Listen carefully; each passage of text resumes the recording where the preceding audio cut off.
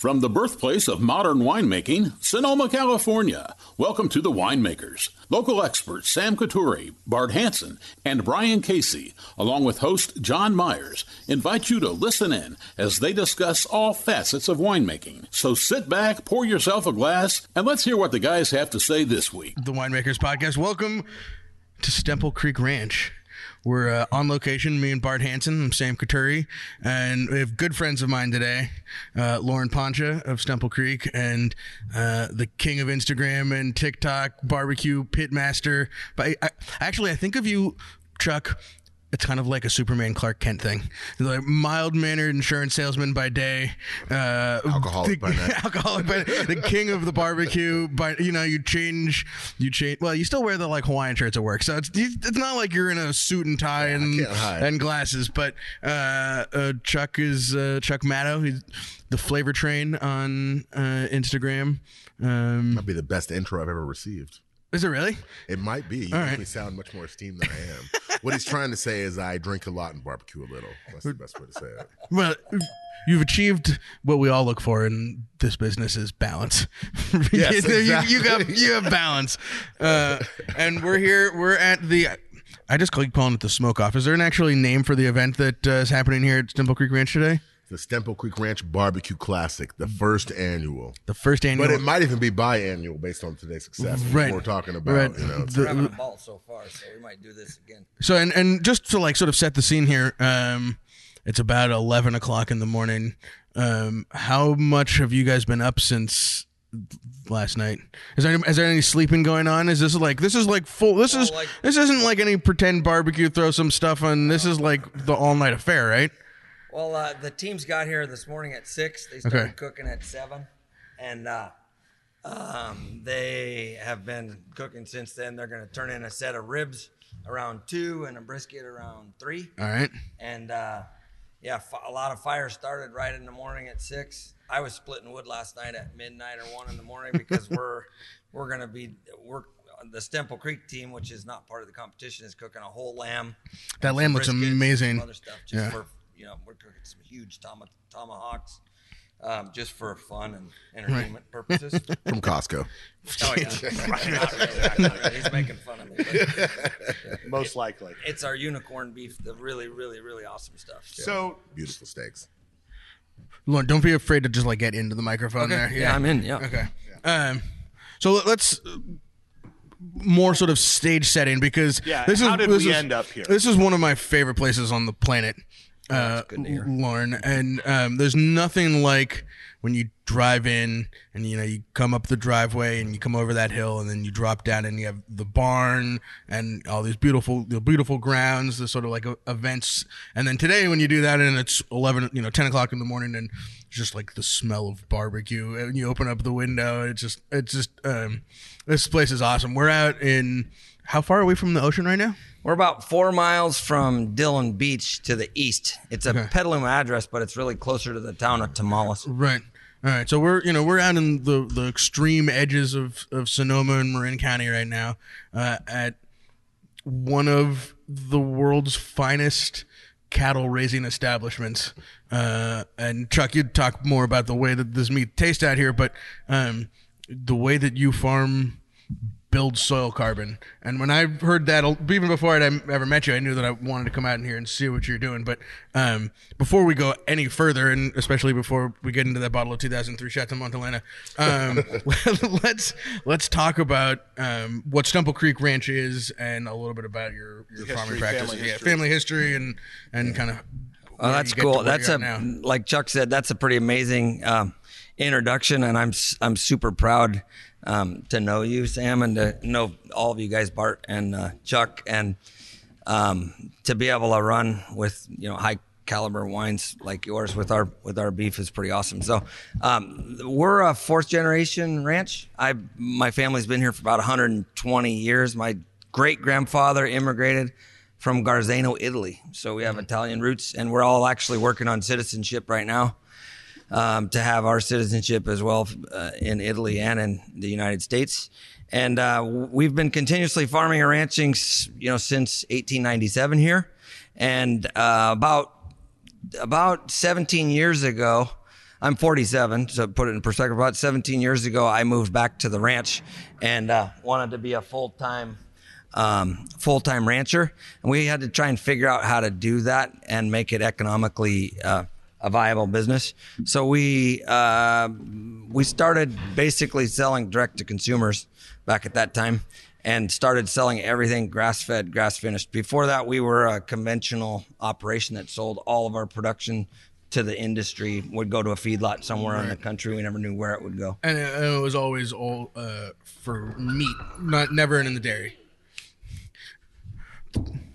We have Lauren's yellow lab, Maisie. Yeah, Maisie. Is maybe the most excited of the Stemple Creek team for the barbecue classic right now. Yeah, she's running around hardcore trying to checking every team. Yeah, totally. Yeah. So Lauren, first of all, was it always cattle? That's what I was gonna say. Yeah. Or did you guys ever, any other things? No, so I grew up on a dairy actually until the 1980s, and we hit hard times in the dairy industry, and we started more on the beef side, and that was when I was in high school, and we had beef and sheep. Yep. And then when Lisa and I, my wife and co-partners, started this business, I wanted to do beef direct to consumers, and she said, well, we have all these lambs, we should throw lamb on the website too.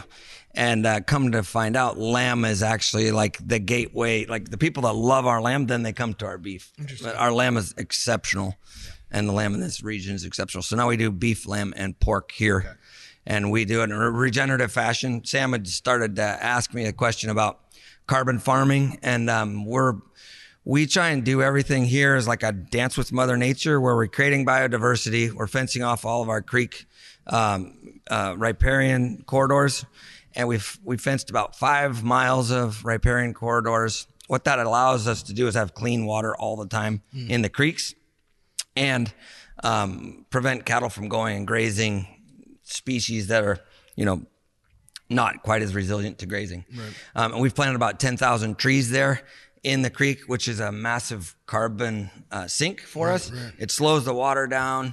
It actually decreases erosion. And the really cool part about it that we didn't intend at the time is it creates biodiversity. And we have 55 types of migratory birds now that nest in that creek that didn't have the habitat 25 years ago. So it's totally awesome. And so we call it a dance with Mother Nature. We're always trying to create biodiversity, at the same time pull CO2 from the atmosphere through photosynthesis, store it in the soil, and increase the carbon in our soil. And we're part of this 10-year project that's called the Marin Carbon Project. So far, it's showing that we're sequestering between 3,500 and 7,000 pounds of carbon per acre per year with our current management. There will be a time where we saturate the carbon in the soil. But the really cool part about it, when you look at any type of farming, wine, whatever, is the more carbon you have in the soil, the more it's like a sponge. So it holds more water. So this year in October in California, we had like a massive rain, which was awesome in a drought. And a lot of neighboring properties, the water just ran to the ocean. Right. And in our ranch, we had 12 inches of rain in 36 hours, and we didn't have one drop leave the property. It just soaked right in. And I was like, okay, what we're doing is working. You know, so it's really exciting. And for you listeners, I mean, this is I think it's safe to say this is a windswept area.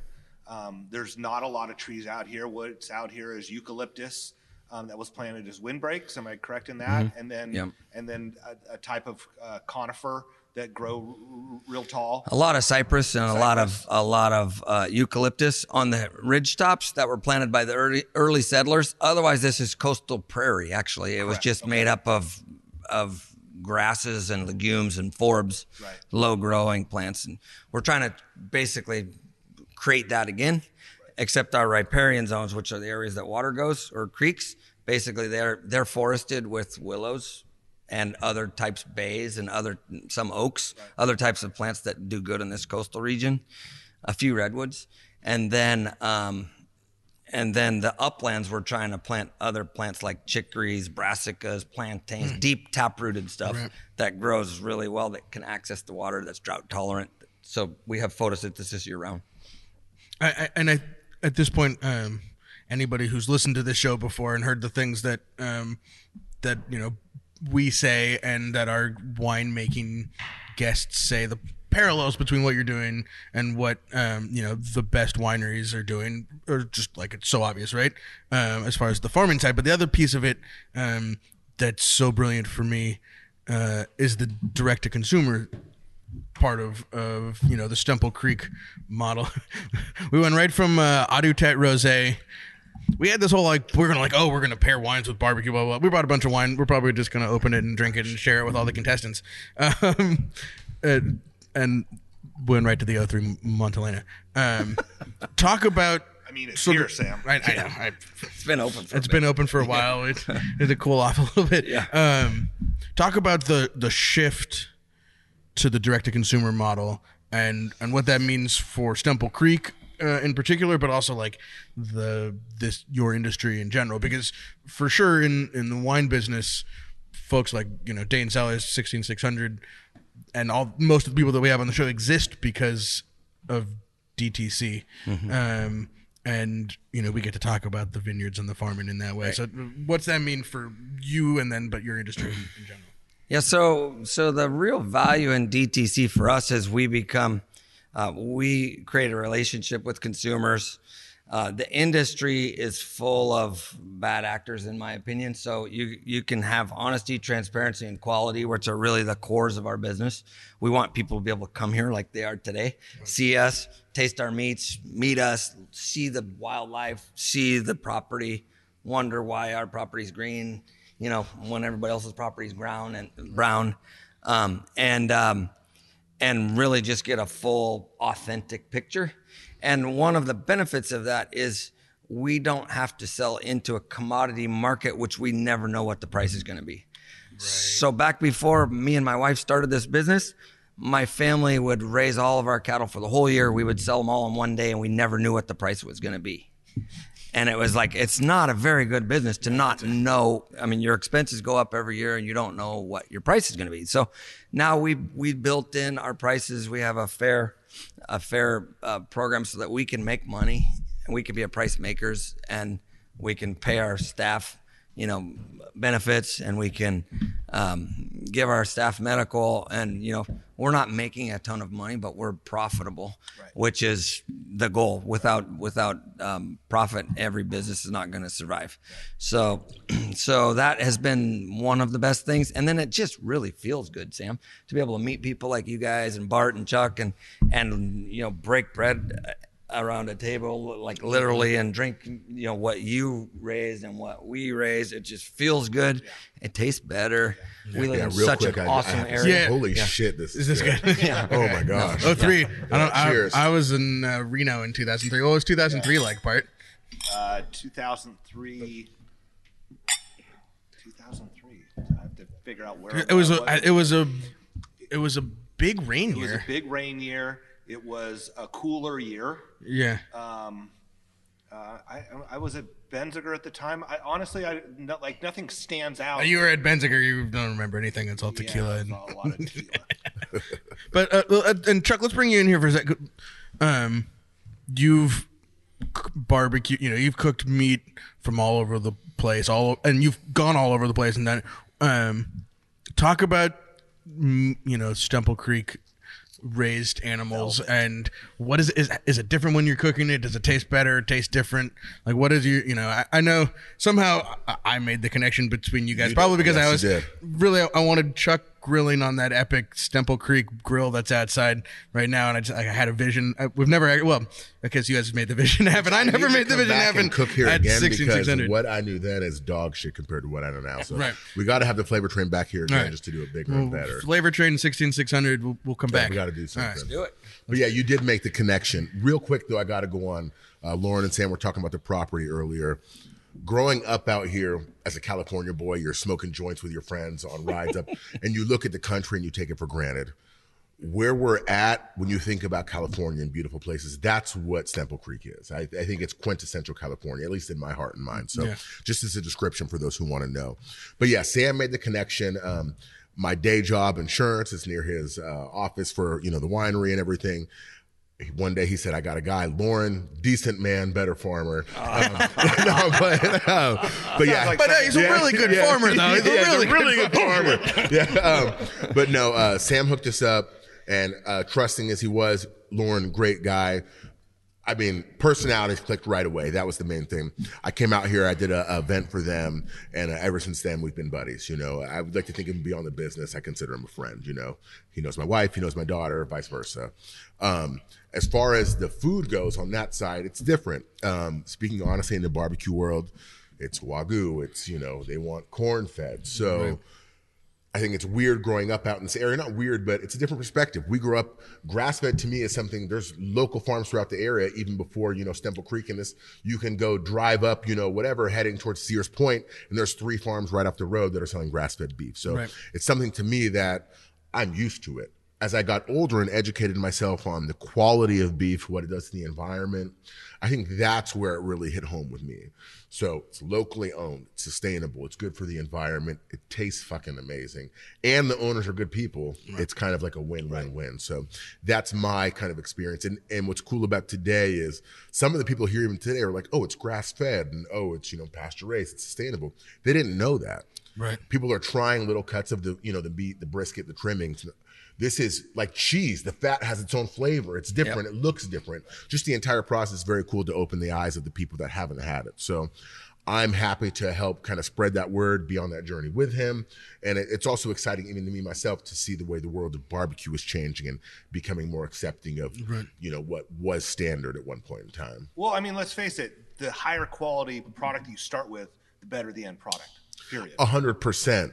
But also within that, people are used to a certain type of high quality product. Again, like I said, that's Wagyu or that's corn fed, but people don't realize that within that grass fed, it's a different flavor. And going back to how I said cheese earlier, it's almost like cheese or charcuterie with, grass fed beef, It smells different. It tastes different, depending on if it's aged or not, depending how you cook it, what marinade. You can get 3 different flavors, 5, 10 different flavors off the same cut, And I think there's different terroirs by different regions, exactly. Just like wine, Right. We feel like our beef tastes differently from this region because of the salty, foggy morning dew on the grass. Right. It tastes like that. When you smell as a kid growing up in the area, when you had played soccer as a kid, every kid remembers that, or Little League, whatever the hell it was. That's what the meat kind of tastes like from that grass. It's like that California springtime wet grass. And I think that's a good thing. And right. There was guys that they're trying it earlier said, this tastes like clean grass. Yeah, it does. And it's fucking good. And that's what it should be. When it tastes fake or chemically, that's not, and when you can taste the area, if you go to SoCal and get it from a farmer down, it might not be the same. To me, that's a good thing. Right. You should be able to taste that local influence. If it's mass marketed trying to, create a fake product, that's not what I want. I want to taste the individual difference. The other cool thing about today is it's really going to separate the different chefs or people that are cooking, right. Because not everybody's used to cooking with grass-fed. It cooks differently, and it's a learned skill. Right. And just like winemaking, you get grapes from different parts of the different regions, or or different bricks levels or whatever. Yeah. So this is not as fatty as conventional beef, so it's less forgiving. Right. And it's more skill. And the pork ribs as well, they're not fattened up, they're not injected. You're not getting ribs that are 65% saline injections. So even now I cooked some ribs, we had extra racks, I threw them in the smoker, salt and pepper, that's it. And a couple of the competitors are smart. How long did these take you? Said about 2 hours. And they're out there. Standard ribs, you're looking at 4, 5, 6 hours. Right. You're smart if you ask how long it takes. Because if you cook these for 4, 5, 6 hours, it's fucking jerky. And nobody wants that, So it is a different. We cooked one brisket this morning just as not part of the competition, just for ourselves. We're doing a whole lamb on the spit as well. Chuck sits there and looks at it and goes, man, it's only been on there for a couple hours, but it's already 161 degrees. I said, well, how do you know that? He goes, because that's what I do. And we put the thermometer in there. It was 161 degrees. I have that on video. That'll be on Instagram at some point somewhere. The concept of terroir beef is just like, I know. I want to dig so far into that. I think it's real. If not to cut you guys off, but as a foodie and a beef guy, Wolfgang Puck, I don't know if you guys seen the Chef Show with John Favreau and Roy Choi. Yeah. Great show. If you haven't, they actually did an episode out here in Tamales. They went to the Oyster. Very cool stuff. But on a side note, Wolfgang Puck, who everyone knows, and I only reference that because again, there's a distinction of it's got to be this or that. At his restaurant Cut, he talks about, I have a bunch of grass-fed from local farms in California. I've got Japanese Wagyu. I have regular, run-of-the-mill beef. But the whole point is, everywhere, if it's grown right, should taste like where it's from. Yeah. And that's why you offer the difference. And that's what I think is what people miss. People want one thing. There's plenty of room for all this. I do tasting menus where I'll serve a couple Stemple Creek cuts. I'll serve some Australian grass-fed. But it really does taste different depending on where it's from, what the environment's like, what the, even the air. Animals that are grown in a dry, environment taste different than, there's a lot of moisture in the air out here. I feel like you can taste that, Totally. It's like, you can almost taste like that misty kind of ocean water. And I know it sounds crazy to say, but once you've tried shit that's grown in a dry area, or even beef from Florida or wherever, it just tastes different. Right. It's, Well, and I can't notice that in wine, but as a guy with a big belly, I can notice that in beef. Well, we could spend a little. You clearly have a palate, so we could spend a little time, and you'd find it in wine because it's there too. You just you have to have it's just like anything. It's a mileage game. So let's talk about your mileage, Chuck. Where I know you grew up in Napa. You graduated from the high school that I went to for a minute and didn't graduate from. Why didn't you graduate? I'm just kidding. It was it wasn't me, it was them, or it wasn't them, it was me. It was a mutual decision to break up. I left before they kicked me out. Yeah. But how did you get into barbecue? How did kind of like tell and from talk also about like you are maybe the most social media famous person that I know. Certainly certainly one of them. Talk about like sort of what that rise has been like in the last few years from hanging out at the tasting house to hanging out at Levi Stadium, right? Yeah, it's been a very cool journey. I do have to say that I'm very humbled every day. Again, being even here, I play it off cool and I like to drink a lot, but this shit is humbling to me. It really is. You guys truly are legends in the game. I'm very loyal to the Bay Area and to the area, so this means a lot to me. But yeah, I'm adopted, grew up in Napa, so food has always been a part of my life. My dad is Italian, very proud of it. So Italian food played a big role, eating dinners together every night. As a fat kid, food was very important to me. And I say that lovingly. We're in the whole era of body positivity. I say that lovingly. I like food. I like eating. I think it was like 5th grade. I talked my parents into buying me an infomercial cooking thing. So I've always liked food. I'd cook for the guys after we played basketball, team dinners, football, all that stuff. I got a smoker 6 years ago for Christmas for my brother, and that really kind of opened my eyes. And they make jokes. Either, you turn 30, you either get into wine, beer, or barbecue. And I got into all of them. It's like, I like it all. But the coolest thing about that, I think, was the community it opened up. It wasn't just guys that like to cook meats. It's meeting Sam and meeting Lauren. It's doing some shit you love around something that people in general love as well. So the opportunity to cook, you can be loud, you can be obnoxious. We're having beers, you let yourself shine.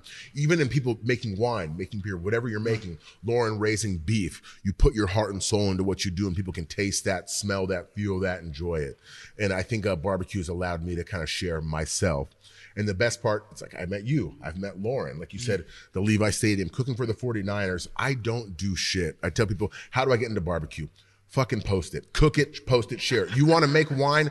Do it. Whatever it is you want to do, don't wait, do that shit now. And it sounds cliche. I've been doing this for 6 years. It's not a long time. The things I've done now would blow my mind as a child. And it's only the beginning still. So the journey has been humbling. It's been exciting. But like I said, it's really about this, drinking wine. This is something I'll go home and tell my dad about, tell my grandmother about. That's what I did today. So that's really the most exciting part. It just so happens that a lot of things people love go hand in hand, whether that's wine, food, you can add music to that category. I mean, all those things go together. I think it's part of soul, what makes us as people tick. So it's been a beautiful ride, and hopefully this is only the beginning. I want to do bigger things. I want to do better things. Next year, I want 1,000 people here. I want Lauren. I want all of us. I want all of us to be, pushing shit, selling shit. I want the public to be out here with us. So it's been a beautiful ride. Humbled to be here. I mean, it's funny. The way that we all came to this is that we saw your post about this, and I said to Sam, let's do this. Yeah. Like, let's enter, and we'll do it on grapevines and wine barrels, and then we started talking about it, and I'm like, I think we're in over our heads, and Sam's like, no, we're good. Let's do it. Let's just. I was looking up smokers that ran. You have to like go out and Concord and pull it out of a trailer, and we're like, maybe. And then maybe we'll just see if they'll let us come and do a podcast. We roll in and we look at the outfits and we're like, oh, such the good decision just to come out and bring wine. Just bring the wine and amount of people microphones. here, though, and go ask around. I mean, I know you guys kind of got here. We went straight to this. Yeah. Check with the people. I'd say there's more first timers. Oh, yeah. You. A lot It's of first timers. because there's a gentleman out here who is like, he knows sponsors I work with. He knows he's one of the best growers. He's a grant champion in the California Barbecue Hall of Fame. But then there's guys that have never smoked before, just like you, that messaged me, we don't want to do this. When are you going to do it then? Right, you only live once, you know what I'm saying? Come out, and if it sucks, even bad barbecue is pretty damn good. You know? A couple of them, their Father's Day gifts. The family bought the entry to the thing because the father loves to barbecue and they love their food. So there are a couple dads out there, 100%. first time ever, and everybody's pumped up. They're working together. And you know, one thing that's a theme here with all of us, your podcast and Sam's Winery and all of us is authenticity. And with the flavor chain and Chuck is like, you just are what you are. Right. And, you know, people are attracted to authenticity. We don't need any more smoke screens, smoke and mirrors, be it bullshit. We need the real thing. And it is what it is, you know? And so I think when you're looking at each other here, it's pretty easy to see that. And I think, I was just going to say, Lauren, just so you know this, and there's a thought I had the other day I shared with Sam, is I recently went to a seminar about climate change, and one of the answers that, you know, among the list of things that we can all do individually to make things better is one of the suggestions with them was to go to a more plant-based diet. And I contend that if you buy your meat from Stemple Creek and people that farm like you do, that you don't have to stop eating meat. No, come on, that's 100% true. We know it's all about balance and stuff. Yeah. But the point is that the differences that you guys are doing out here far outweigh people changing their diets and stuff. Well, and actually the only way, and we don't have enough time in this podcast to talk about, but the only way that we're going to reverse the damage that's been done in the last 150 years is through agriculture, through photosynthesis, and through grazing animals. And I have one thing I just have to say. Get on that soapbox. I get these people that are like, oh my God, I quit eating meat because it's going to save the planet. And I'm like, are you fucking kidding me? Like, what happened to the atmosphere? What happened to the air the first 3 weeks of lockdown with COVID? We all know. We looked outside and the fucking skies cleared up.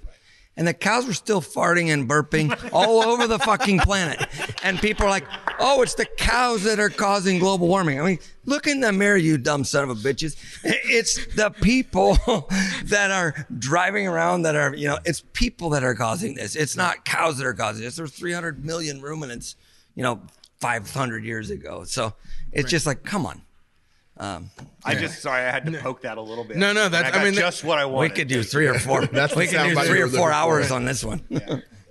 No, and look, it is exactly what brings us all together, and the authenticity, sure, but we know that the way to make the climate better, to make the planet better, to make our lives better, is to work with people who are good people, who are your neighbors, who are doing things locally and doing that, you know, and also we're so blessed to be in Sonoma County and Marin County, where, you know, Napa County, where you have access to do it like this also, right? I mean, you know, and actually, this kind of goes back to a question, and not to pull the veil back too much, but you talk about it. Stemple Creek raises animals all over California and the West Coast.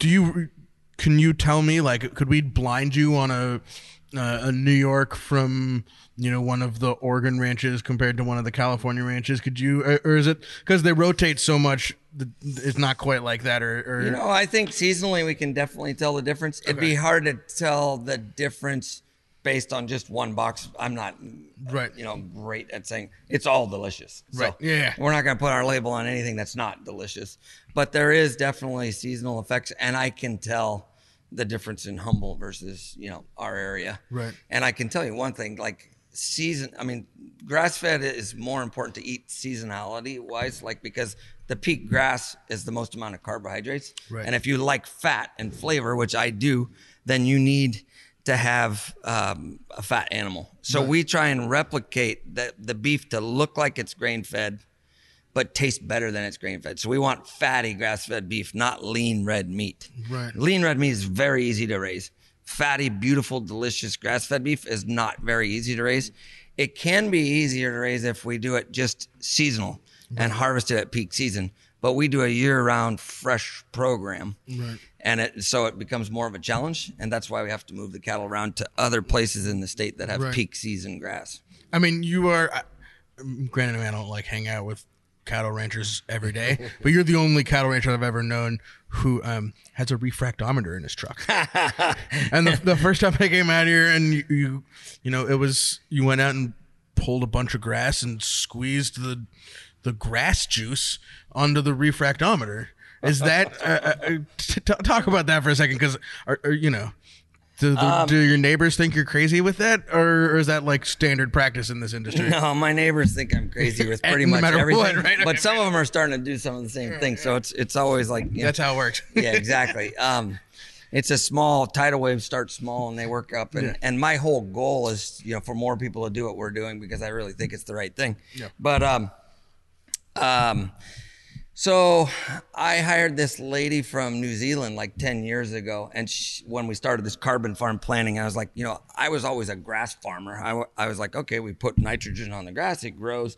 We grow a lot of grass, we harvest it. And she used the analogy of like, you can grow a lot of grass. It's like McDonald's grass, or you can grow a little bit less grass or the same amount that's like Shea Panisse grass. And, you know, one of them is more healthy for you and your body and tastes better than the other one. And so I kind of like, but it all starts with the soil. Right. And so we did this really small experiment where we took 9 test plots and we sprayed seawater on one, milk on one, fish oil and milk and, you know, water and nothing. And we measured the bricks level 6 hours later of those different test plots. And the one with seawater went from a bricks of 2 to 10. And I was like, what the fuck just happened? Like, seawater is going to kill the grass. Not you put salt on grass, is going to kill it. And in this case, there's 78 or 80 different micro minerals in seawater. Right. And there's something in there that boosted the biology in the soil and made the plants photosynthesize more to increase the bricks. And I was like, whoa, this blew my mind. I need to start focusing on the soil. And that's really, now I consider myself a photosynthesis farmer or a soil farmer, not a grass farmer. Because if we do everything right at the soil, we're going to have nutrient density, we're going to have increased bricks, we're going to have diversity. Diversity helps with that. We're going to have fungi and algae and good biology in the soil that's living year round. Right. So we just use the 6 soil health principles, and we're trying to do that, and it's working. The 6 soil health, can you? Oh, I could rattle off a bunch of them, but I'm not sure if I get all 6. Well, nobody's counting. But it's basically always keep soil cover. So like, we don't want bare soil. Right. We want biodiversity, so we want more than one type of plant. That's why you plant cover crops in between the rows. We want a living root in the ground year round, so something photosynthesizing year round. We want biodiversity, not monocrops. That was 3.5 or 4. No, you're 4. That's 4. He's at 4. I'm keeping track. We want to take context into place. So your sense of place is important. If you have 6 feet of snow on the ground, it's different than if you're here in a Mediterranean climate. Right. And I don't remember the 6th. The 6th one is just do a good job, right? 5 or 6. That's passing. We did good. Right. The 6th one is have a little soul. Yeah, maybe. Yeah. There we go. Yeah. The 5th element of terroir, right? Yeah. Yeah. Totally. Mm-hmm. This is damn good wine, by the way. This is I'm kind of lit over here. We were talking about the 03 Montalena, or are we on to Bart's wine now? No, I think we still the 03 Montalena there. Yeah. I'm drinking some of Bart's wine right now. I'm headed to Bart's wine. I'm drinking a beautiful Zin. This is my 3rd glass since we started the podcast, though. Me as well. Right, well, no one's keeping track. That's usually right. We're not much for counting around here, and that's drinking definitely red wine in the daytime can be like dangerous. Well, not dangerous, but I'm saying, like, for me, it's like some things will put you to bed. This Zin is amazing. This is like velvety. It's very daytime approachable is what I'm trying to say. I mean, I was, we were emailing and texting back and forth about this event for the last couple of weeks, and sort of the last email came from Lauren earlier this week when it was 105 in Sonoma, and he's like, "It's hot out here today. That means it's going to be cold as shit when you come out on Saturday." And to be honest, I couldn't wait. Right? I was like, "I'm going to wear shorts. I'm going to wear a t-shirt. I want to like soak up some foggy air." And this is red wine in the daytime country. And that fog rolls out at noon, and it's still like you got that chill in the air. It's a week from 4th of July. No clouds, 70 degrees, basically perfect California weather. Totally. This is what we pay to live here. Don't forget, boys. These are the good old days. Yeah. Don't forget it. Yeah, exactly. We have all these challenges, but like today is the good old days. We're gonna look back on this and be like, remember when? Yeah. Remember when we had fog? Yeah. Yeah. I hope we don't say that, but yeah. But on that depressing note, let's talk more about Stemple Creek and So first of all, okay, so go ahead. How do people buy Stemple Creek? Yeah. Oh yeah, so we sell to a lot of local retailers here, in the Bay Area, right? Smaller mom and pop grocery stores. We do 2 farmers markets in Marin County on Thursday and Sunday. Okay. But the easiest way for people around the country to get our product is to go to stemplecreek.com, and you can order it, and it's there in a couple days. We ship once a week, so we ship on Mondays and Tuesdays. I got my 4th of July box order in last week. Yeah, baby. Yeah. And if you're in the Bay Area, step it up. Hit up your local nugget market. You can go to the Berkeley Bowl. That's how I first found about it. Even before I knew about it. And Oliver's OG back at Sonoma State. That was like Stemple Creek. Like, what is this? Like, why does this hamburger taste so much better than all the others? And what is this? And what's this cool green logo that has its own little flag standing up between its? It's like. But yeah, if you're local, you can find it easily too as well. So the website works. Code What the Chuck if you want a little discount. I'm just saying, Oh yeah, we have a What the Chuck discount. Wait, I wish I had known that yesterday when I was sitting there with my American Express card. What the Chuck? 13% too. Yeah. Yep. And Chuck, what about you? How do people find you, and what do you got going on? Man, cooking, catering, staying busy, events like this. Everything I do is kind of private events. It's just more fun that way. I like to say nothing wrong with serving the public, but everything's online, social media. Chuck'sFlavorTrain.com, Chuck's Flavor Train Gmail, Instagram, TikTok, whatever. If you put in fat black alcoholic, I'll probably pop up somewhere. Just hashtag. Yeah. What the Chuck? Yeah. But I'm online a lot, and I really lately it's been very cool. Like I said earlier, it's been cool doing events like this, getting out, and I've been trying to do more public things like this or interacting with people. So it's been fun. Right on. Well, I think what we're gonna do is let these guys go check. Let guys go check that lamb. Yep. And I know we got some boxes out to the contestants, and things are starting to happen in the barbecue world out there. So we might come back and record a second segment, or we might just drink wine and eat meat. And I'm fine either way. But leave the equipment. The second segment's going to be a lot louder. Well, that's good. I want to drag a contestant or two in here and see what they have to say. So we got a bunch of wine. We got a bunch of time. What I want to know, Sam, is would curry just sit on top of a wine barrel like that? His age, I don't know. That's the thing. You know exactly why Curry's not here. Yeah, Curry would always get very excited whenever he saw Chuck in the parking lot, especially when he was a puppy. And I knew Curry before I met you. For sure. And at first I was like, God, do I have to I know it's dog lives in Sonoma. Is he racist? Does he not see enough black people? I get out of the truck and this little lab would run up to me every time, like, oh my God, here we go again. Turns out Curry knew that Chuck was in barbecue before any of very smart dog. Curry's like, oh, smells good over here. Smells like blunts and barbecue. Yeah. That's how honestly how I met Sam. That's how I met Sam. So really Curry's responsible for me knowing Sam, Bart, Lauren, the whole thing. Curry set it all up. So props to Curry. Curry would be barking right now. Amazing. Curry, this has been fun. Yeah, this was great. Yeah, thank you. We'll come back and hang out a little bit later and maybe with a rib or two. Yeah, but just for all you people out there, in case we don't, eat more grass-fed beef. Eat more grass-fed beef. Yeah, go to stemplecreek.com. If you don't already drink follow quality organic wines, raised locally, Thank you, man. And if you don't follow Chuck on social media, don't do it. It's the worst decision ever. It's the worst decision ever, and you're like the last person left in America who doesn't. And happy 4th of July. This is the barbecue show. We have all these wines that we're going to pair with barbecue, so maybe we'll come back and talk barbecue. Let's do it. All right. See you in a minute. And we're back. The Stemple Creek Barbecue Classic. It's like a radio intro. And we're back. What a day. What a day indeed. The champ is here. Don't talk to me. Right now. The champ in the building. I feel like you're all the way talking from about Southern California. You know what I'm saying? Los Angeles in the house. Yeah, so the judging was intense. Bart and I were flies on the wall during the judging and watching these guys. They went hard trying to figure out from a bunch of good barbecue, and the winner, Dave Ross, came the furthest away than from anybody out there, right? Of the contestants. You're all the way from LA. That's right. Talk about what you did with your ribs and your brisket today, Dave. Well, I did come really far, but I didn't think I was going to come so far. So, first of all, I just want to say what a cool and amazing opportunity. This is actually my first competition. So it's so humbling and gratifying to have won on my first effort out. I worked really hard on doing this, and it's really cool to see that having paid off.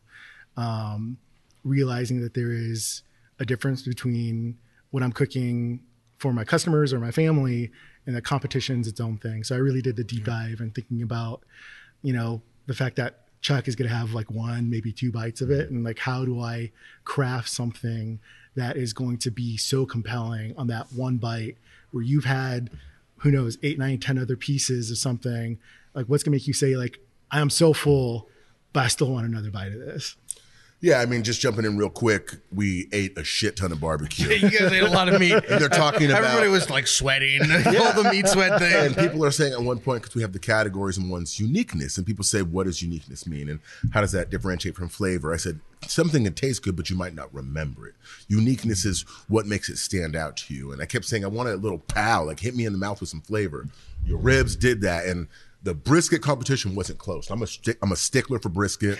There was 3 briskets that to me were, 2 were decent, and then 1 was fucking good. And yours was the only brisket. I'm like, this is a fucking good brisket. Thanks so much. So yeah, I think you were 9s across the board for me for brisket. And wow. You were the only one to get 9. So it wasn't even, everyone did good, but it wasn't close. And to me, you had talked before about you try to kind of represent from your culture and, from where you're from. And what I tasted was just you. It's just there was a punch. Everyone else needed some seasoning. Yours the only one. It didn't need salt to me. It didn't need anything extra. So yeah, you killed it, man. It's on.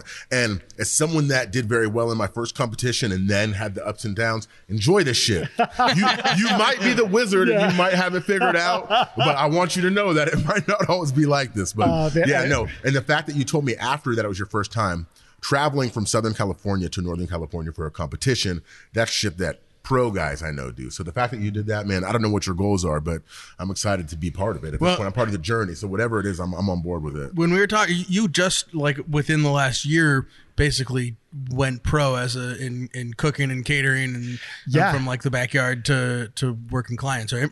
Actually, frankly, like it's been like fermenting for the last year, I think is a good way to put it. So not to go too far, but I was a respiratory therapist for 10 years and kind of as COVID was starting to break, I was already having some issues family wise and like with my personal satisfaction and what that work was like and how it was just taking so much from me. And I wasn't feeling like I had anything left to give to my wife afterwards or friends. And that was brutal, because I really want to connect with the people that are around me, that are close to me.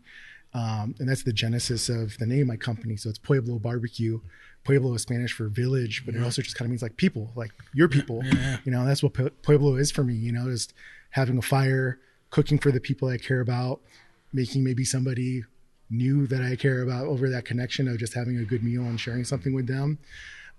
So I did like a series of dinners over the fall, and that was kind of my proof of concept. Just, I feel like I'm good at this, but what's it like to cook for 30 people and 30 people like it all at the same time. And that ended up being the case. Like I had surveys for everybody and got a lot of amazing feedback and kind of took that at that point. So me and my wife have a 6-month-old. Congratulations. Thanks, man. And so pregnancy was hard for her. So I kind of hit pause towards the end of the pregnancy. And then we had little man and felt like I was on a paternity leave. And it's really actually Super Bowl this year. So February is like the first real event that I did. and just the sparks have been happening from there. And it's small, but like I feel the traction, and like today has certainly been a big part of that. Proof of that. Builder, Yeah, right? proof of that. Yeah. Definitely. Yeah. So if people, how do they find you? Pueblo Barbecue. So it's PuebloBBQ.com or at Pueblo BBQ on Instagram. Awesome. Okay. And you're based in LA. That's right. So I'm in LA, but I've served LA, Orange County. I've proven that I'll drive up to NorCal if it's worth it. Right, exactly. $1,000 minimum now. He's got a new rate. You got to give him $1,000 worth of meter. He's not coming. You know? So I got to ask one question. Yeah. Had you ever worked with grass-fed beef before? I mean, I've definitely. Or was that on your radar, like that there was a difference? Oh, absolutely. So I've cooked grass-fed steaks before, but this is my first time doing brisket that was grass-fed, and I knew that I know what the intensity on the steak is like, and had to imagine how that was going to be magnified over that big cut like a brisket, and then knowing that there's so much fat that's going to be rendered. How is that punch going to translate? And so it was very interesting for me coming into this competition, my first time doing a grass-fed brisket, having some ideas on how that was going to be different, and playing some jazz, and just loved that it happened. It's just amazing. What kind of jazz do you listen to? Oh man, I'm a bass player. Okay. You know, but See, now we're getting into the real stuff here. But it's hard not to dismiss just like the classic stuff. I love Miles. I love Coltrane. Right. Coltrane was on the table as a middle name for my son. You know? Okay. So. All right, well, we're going to be friends, Dave. Yeah. And I just want to tie something that Yeah. Dave said back in, how he's, you know, it felt like the right time. He wasn't satisfied with his job. Something I said earlier is people always talk about, how do I start barbecue or how do I start catering? And I just said, fucking do it. So, and I said, don't wait. And I think that's something he's learning now, is he felt like he couldn't keep doing what he was doing. He needed something to make him happy. He took the leap. And now it's probably like, shit, I could have done this a while ago. I just want to, you know, but that's what I'm saying. Whatever it is that you want to do, that you love, just do it. You know, you're never going to know until you try. So it's really cool to talk about that and then see it actually happen right here today. So yeah, it's funny how it works out. Oh, absolutely. You know, like I came up here and I just wanted to have a good time, learn, meet some good folks. And so through that perspective, maybe it sounds cheesy, but I was thinking on the drive up, like I already won. This has been such a great experience already, just getting ready for this. Not in the like, oh, slam dunk, I got this, I won, but like I could have come in last and I already won, because this has been a really humbling, gratifying experience, learning a lot, meeting all these great people. The fact that I actually won the competition is just an enormous cherry on top. If I could invest in somebody, I'd fucking invest in you. I like to say, I can see when someone's got the juice, you've got it, man. So honestly, Much appreciated. Yeah, absolutely. Well, I think we saved box number 9. I'm going to try a piece in a minute here with a glass of Syrah or something. But this has just been an awesome day, and we'd love to plug into the barbecue culture a little bit, and you know, bring what we're doing with the wine and the show, and A lot of crossover. They yeah, go well happy to be here. Absolutely. Yeah, we barbecue all the time, right? They go well together. And they go well together. And, you know, Sam and I both make wines that are, as we've always said, Zinfandel, Syrah, Grenache, those wines are meant for this. And I think we kind of confirmed that again today. And yeah, and rosé. And rosé. The rosé and brisket. Like, that was pretty magical, actually. Rosé and brisket party, man. We definitely do. And it's like, I'm already seeing now the next Temple Creek event. It's like, you know, oh my goodness, there's actually a wine pairing available with barbecue for customers at a ticketed price. Yeah. You know what I'm saying? Exactly. The Winemakers Pod is a sponsor of it. You know, yeah, but I'm all just about it. brainstorking here over We're all here. about it. Who knows what I know what I'm talking about. Speaking you know? of things that you're trying to, we didn't do this earlier. We made sure that Lauren could shout out Stemple Creek, and you have all this product line. We never talk about it. Give yourself a plug, Chuck. Yeah, real quick. I don't like to talk about myself despite what I say. Chuck'sFlavorTrain.com is the website. Chuck's Flavor Train on Instagram, TikTok, anything. I do have my own rubs, handmade, organic, non-GMO certified and verified, made in California by hand. 4 flavors, plus 2 others on the side and 3 more coming. But you can get them all Gustus Vitae, Gustus Vitae, Vitae.com, or from my website. Hit me up on Instagram. Google it. You'll find it. What does Gustus Vitae mean? A taste of life, and hopefully that's what you get with every bite. You know? Right. Open the can, you'll be basking in the ambiance of flavors. What I say, if you don't like it, you don't know what's good. But Dude, straight up, I didn't know that was you. I got a can of the basil sea salt in a bespoke Oh post yeah, box. yeah. Oh nice. Yeah. We partnered Yeah. with Bespoke as well. Absolutely. Yeah. That's amazing, dude. Yeah, Well, it's cool. full circle, man. That's Yeah, so cool. absolutely full circle. Yeah, a lot of people don't realize so, but yeah, so very cool. I mean, I got to say one of the best things about this today has just been all the aromas. Like the moment that you open the car door. Yeah. As soon as you come over the hill, coming over here, you can smell it. Yeah, and then when you guys were sitting in here judging, and as a box would open, you could totally smell the different boxes. Every opening. box, yeah. I mean, really awesome, really awesome. So, Chuck, great job. I did nothing. Thank you to Lauren. Thank you to Stemple Creek. Thank you for you guys coming out. You know, it's nice. It's good to have the conversation and share a little bit of love with the people is what we're doing. So. Stemple Creek Barbecue Classic, man. This is a The legendary first event. potentially semi-annual, it sounds like. You know? Yeah, I think semi-annual. Lauren's going to do this every weekend if he can. It's a little far, but I'll work it All out. right, fair enough. Let's see you once a month or so, right? All right. Well, that's it. This is 4th of July recording. The barbecue so you guys, episode. The barbecue episode. I hope all of our listeners are having a great time. And we look forward to seeing you next week. Happy 4th of July. Reporting live from on location, Winemakers Podcast at Stemple Creek Ranch. Petaluma, California. Although, are we in Marin County? All right. I think the line's right over my shoulder. Right, we're on the line. We're always on the line. Hey, Dave, congratulations, man. Thanks Thank you very so much. much, guys. And Chuck, thanks again. Congratulations.